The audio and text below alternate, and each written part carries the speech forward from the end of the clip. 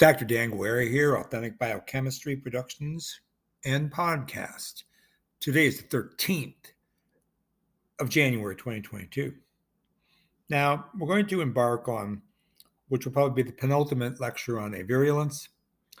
We've been getting pretty deep into a discussion of bacterial genetics and the infection process as it relates to a specific two-component system. I've also broadened the scope to explain how I see virulence and avirulence in multiple microbial and non-microbial yet pathogenic interactions with the host.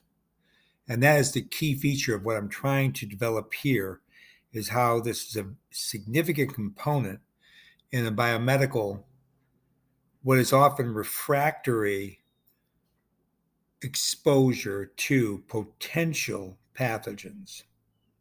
And I will detail that probably in the next lecture when I put together a dialectical event ontology of this discussion, because I think it merits it. But right now, I want to just continue with this in-depth discussion, because we're kind of rounding the last turn here, and we're getting to the gate. And this is where I want to be.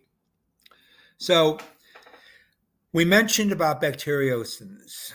And bacteriocins, again, are basically secreted glycoproteins that are expressively toxic to bacteria that are synthesized by bacteria. So they're proteins or peptides, and they have usually a very pronounced antimicrobial activity. And again, they're produced by certain bacteria to inhibit the growth of neighboring bacteria, belonging sometimes to very similar or closely associated species.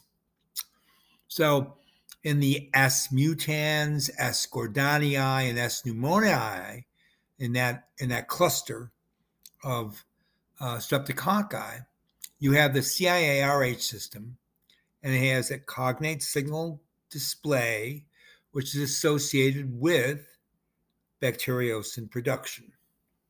So mutasins, specific kind of bacteriocins, produced by S. mutans.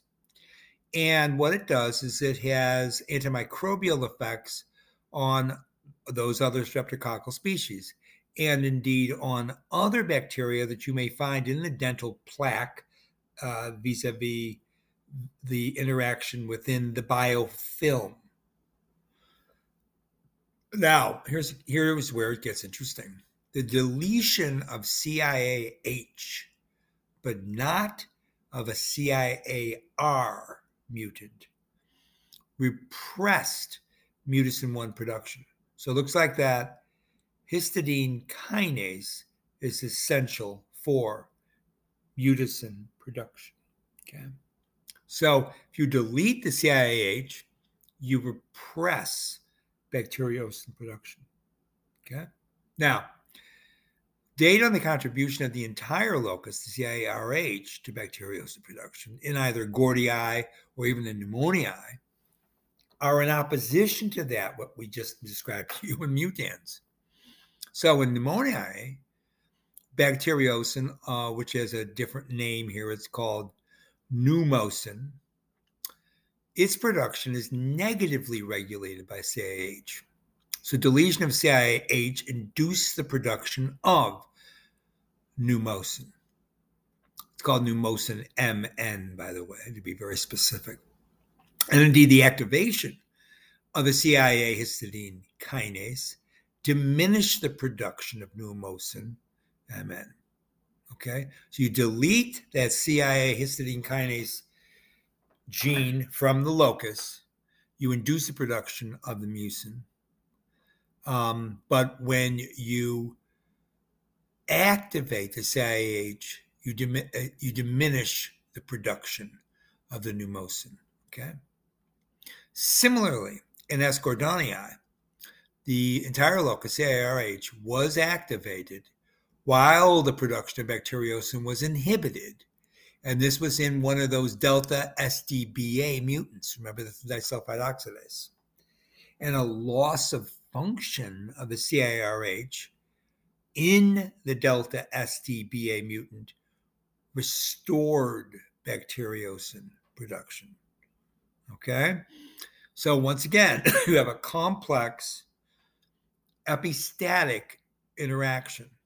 You've got two different genetic loci which produce polypeptide that are linked or associated because of their pathway molecular interactions. And what you see is a controlling mechanism over a potential, that's right, a virulence factor. Because if you generate one of these bacteriocins and from one bacteria and it inhibits the growth of the other bacteria so that that other bacteria, which might be a pathogen, cannot carry out pathogenesis, then you could argue that the bacteriocin production from the first bacterium has transferred a virulence factor to the pathogen. Right? So that's how far I'm extending out my definition. So just so you know where I'm coming from here. I like to be able to define my principles. So that leads us to this final discussion on this topic. I think, at least in terms of the CIARH, we may proceed further, but right now I'm just going to tell you about virulence and pathogenesis. So many studies have shown that the CIARH has a very significant role, as we've been talking about, in the virulence and therefore pathogenesis of the streptococci.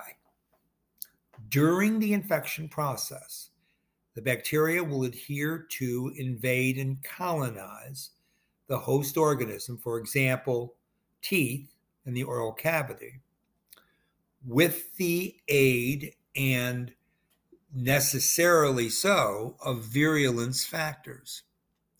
That leads to related infectious diseases that become the sequelae.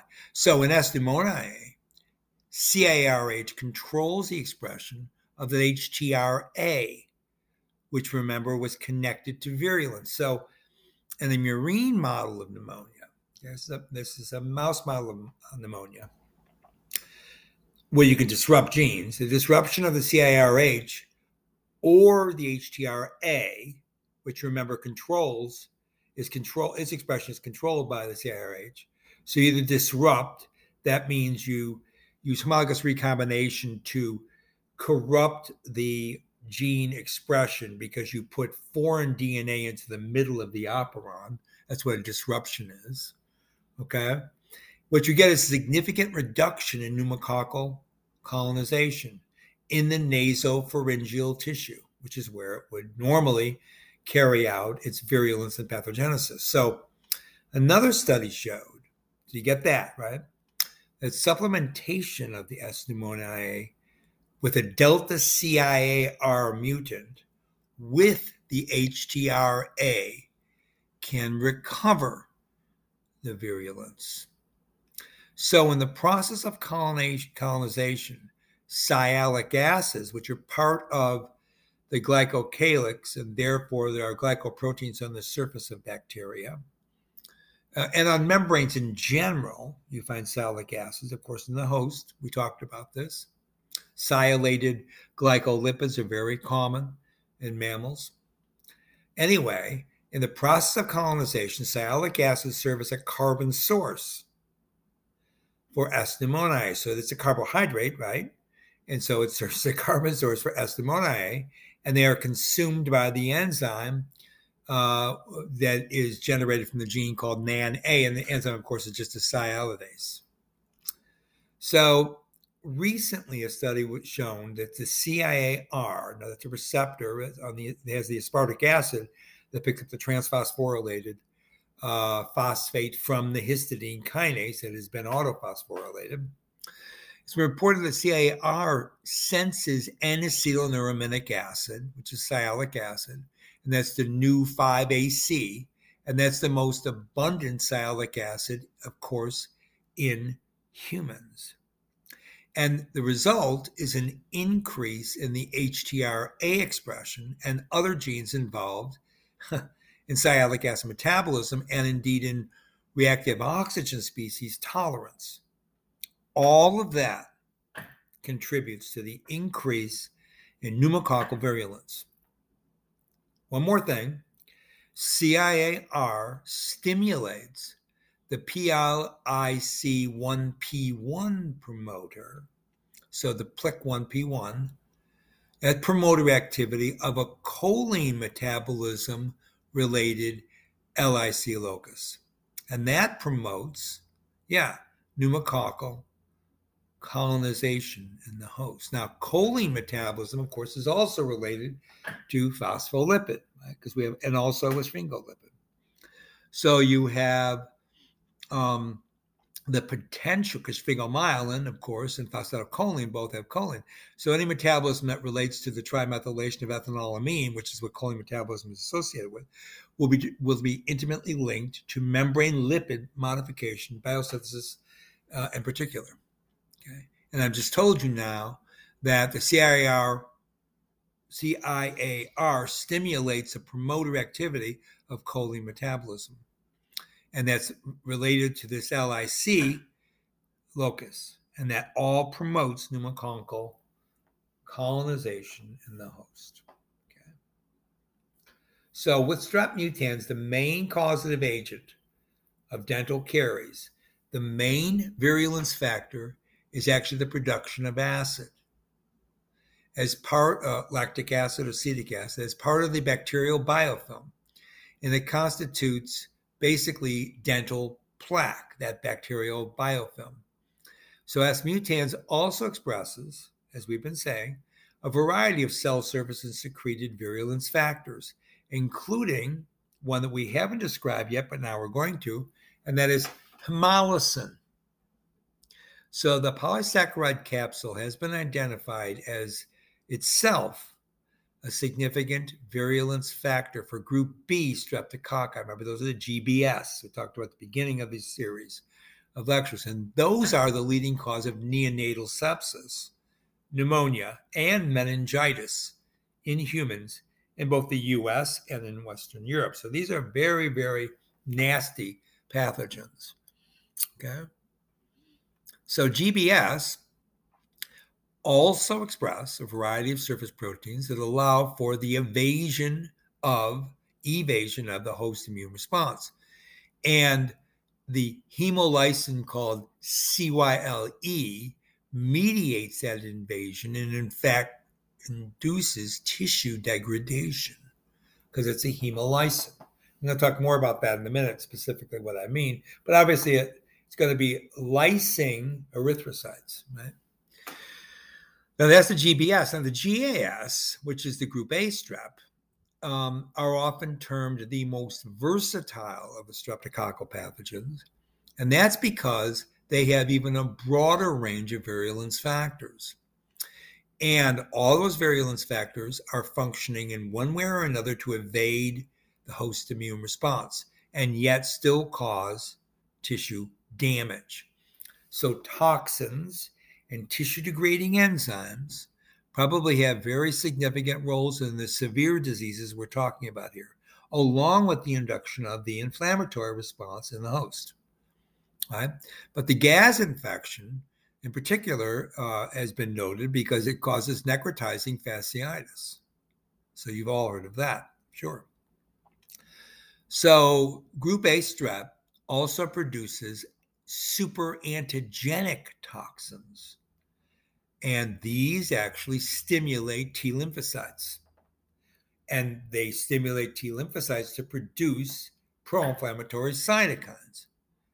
And those are, of course, directly associated with what is known as the streptococcal toxic shock syndrome. And the cytotoxins known as streptolysin O, or SLO, and streptolysin S, SLS, are directly linked to this process. These are the super antigenic toxins generated by group A strep. So Streptococcus pneumoniae, which is also known as simply the pneumococcus, is, of course, or can be, a commensal microbe in the upper respiratory tract, where it doesn't cause any pathogenesis. However, if it gains access to the central nervous system, or, now this is very significant, to the lower respiratory tract, it will induce massive inflammation. And so that's why there is a link between meningitis and pneumonia. So what am I telling you here? You can induce a bacterial infection that can be pathogenic, which will induce massive inflammation of the lower respiratory tract from otherwise a commensal staphylococcus. And this is associated, of course, with its change in infection court from the upper respiratory tract, where it's not a pathogen, to the lower respiratory tract, where it can cause severe morbidity and even death. It will produce bacterial pneumonia. That's what I'm telling you. Likewise, if it gets in the CNS, it'll produce spinal meningitis and CNS general meningitis. Okay? So the important virulence factors for the pneumococcus are the capsule itself. Remember, those are glycosylated and lipopolysaccharide sugars that we've just been talking about, and the choline binding proteins, and a particular hemolysin known as pneumolysin. Okay. So let's get into this hemolysin story a little bit, something I know a little bit about. What a hemolysin is, sensu stricto, is any agent or substance that will promote hemolysis. So it could be an exotoxin protein produced by bacteria, the ones we've just been discussing, or it could even be a host antibody in which the final immune response involves hemolysis. Catch that? So that means that host induction of the inflammatory response that ultimately leads to B cell activations. This could be a T cell to B cell response. B cell activation leading to plasma cell production in the periphery, now producing antibody, that's the plasma cell, can itself induce hemolysis. Okay. And what happens, of course, is that you get the release of hemoglobin from RBCs, from red blood cells. Okay. So hemolysins and other immunological factors, toxins, and enzymes can all generate this hemolysis, and they are all part of that carriage of proteins and indirectly the pro-inflammatory response in the host. So a hemolysin produced by bacteria, such as the ones we're just talking about, including Streptococcus, but also Staphylococcus, is exemplified by that one hemolysin we just now introduced, streptolysin. So streptococci produce exotoxic streptolysins. These are secreted, obviously, glycopeptides, and they can be grouped as either alpha or beta. So you've got the alpha hemolytic streptococci, and they produce hemolysis that will cause incomplete hemolytic disease, whereas the beta type causes complete destruction of the red blood cells. Okay.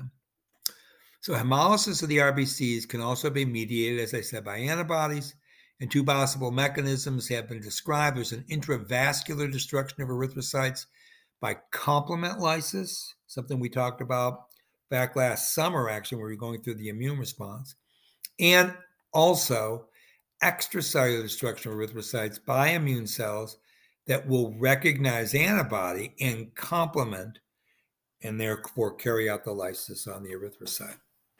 Okay, so now something about a beta toxin. Let's talk about beta toxins produced by Staph aureus and Staph intermedius have been known to be very significant in disease. Both toxins have enzymatic properties, and I want to tell you what that property is. They are actually neutral sphingomyelinases, type C, and they have a high specificity for sphingomyelin.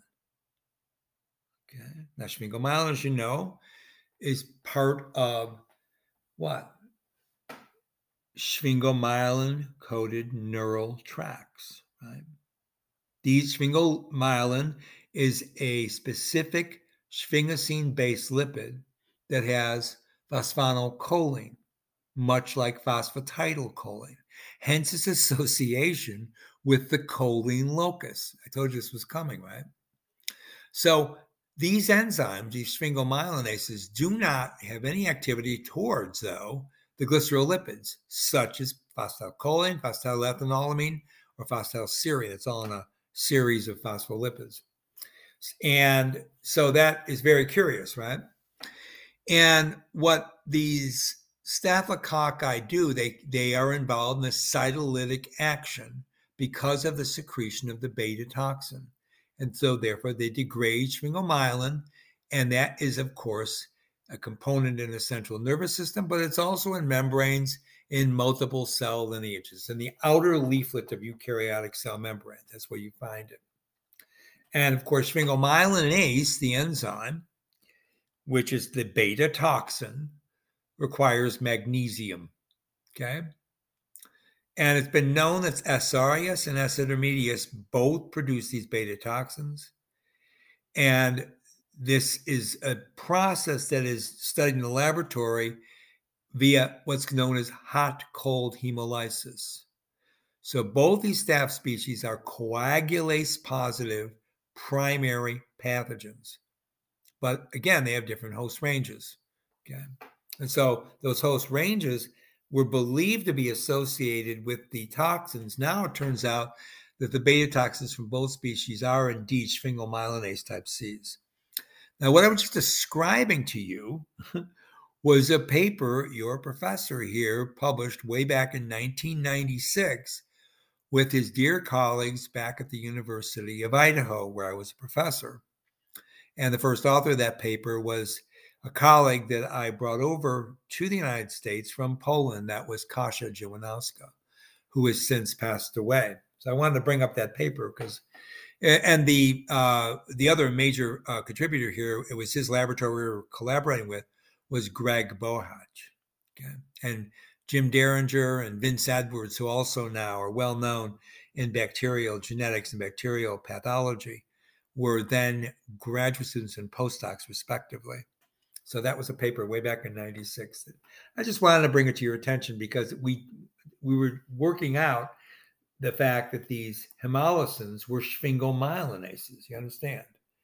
That's very significant because sometimes people think that toxins, when they're produced, such as bacteriocins or mucins, simply bind to a receptor and alter, say, the movement of ions across a channel.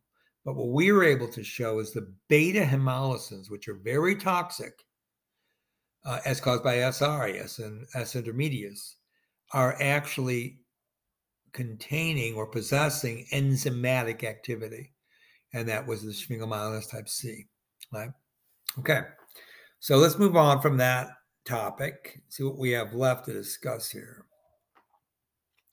Now, for strep mutans, again, the major virulence factor is the acid, okay? So that's really a significant thing that we've already covered.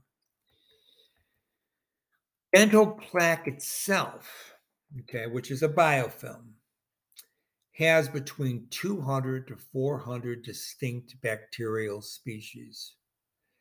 And of them, some of them do and some of them don't generate virulence factors. We just went through this whole process with the streptococci, right? With strep mutans versus the other two streptococci that are considered commensal. Okay. Now, dental plaque doesn't just have the bacterial cells. I want to give you a little more detail here about the oral cavity. Dental plaque also has a small number of host epithelial cells, leukocytes, lymphocytes, and macrophages. Macrophages, of course, are a type of leukocyte. So are lymphocytes, really. So all of these different cells, host cells and bacterial cells, are maintained within the extracellular matrix, which itself is formed from bacterial products and from components in the saliva. And therefore, the extracellular matrix contains polypeptide, polysaccharide, and lipids that are contributed by both bacterial species within that consortium biofilm and the host. Okay. So you have what are called different colors of microbial complexes. And they've been described from mild to severe. And the mild are the so-called yellow color group. And the orange are intermediate. And then the red are considered strong pathogens. So within the yellow color group, which are subgingival plaque, you have Strep mitis, Strep oralis, and Strep sanguis. You also have Strep gordonii and S. intermedius. Okay. Then all the way to the far end of the spectrum, the pathogenic ones, you have gingivalis, you have T. forsythia, and you have T. denticola. So P. gingivalis, T. forsythia, and T. denticola. So you have quite a range of bacteria that exist within the microbial plaque. Now, oral infections per se are induced by, again, environmental changes. Big one is pH change. Anything that favors an aciduric bacteria, so bacteria that can live with an acid environment, will normally generate dental karyogenesis. And they will cause, once that occurs, once that starts, that infection court is now switched, you get an ecological shifting amongst all the different bacterial species resident in the oral cavity. Okay.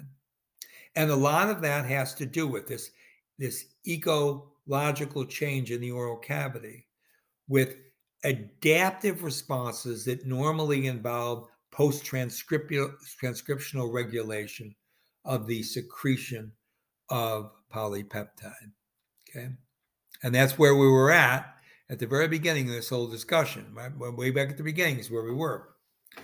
So as it turns out, oral bacteria, not only producing glycoproteins and lipids, and even small molecules like ADP, ATP, and secreted, which involve then the whole pathogenesis response, they also generate an abundant number of regulatory RNAs. Amongst those are small regulatory RNAs. And this is a class of regulators involved in, the regulation of gene expression, and they've been identified in prokaryotes. So you have bacterial sRNAs, and these are S for small, and these are molecules, RNA molecules, single-stranded, which range in length from about 50 to 500 nucleotide. Most of those sRNAs are never translated, so you don't make polypeptide from them, and the majority of them function at that level of post-transcriptional regulation, modification of biological processes. What kind? Those that involve environmental stress responses, quorum sensing for the bacterium, and also nutritional transitional adaptation, ultimately leading to a reorganization of the biofilm. And if they are pathogenic in function, that means they're going to alter the infection court, these RNAs, right? So the oral cavity, again, can have several hundred species of bacterial flora. And there's a large group of commensals, and there's a large group of potentially pathogenic gram-positive, which we've been talking about for now several lectures, streptococci. And they are going to express, as has been discovered in the last 5-10 years now, mostly in the last 5 years, most of this literature has come out.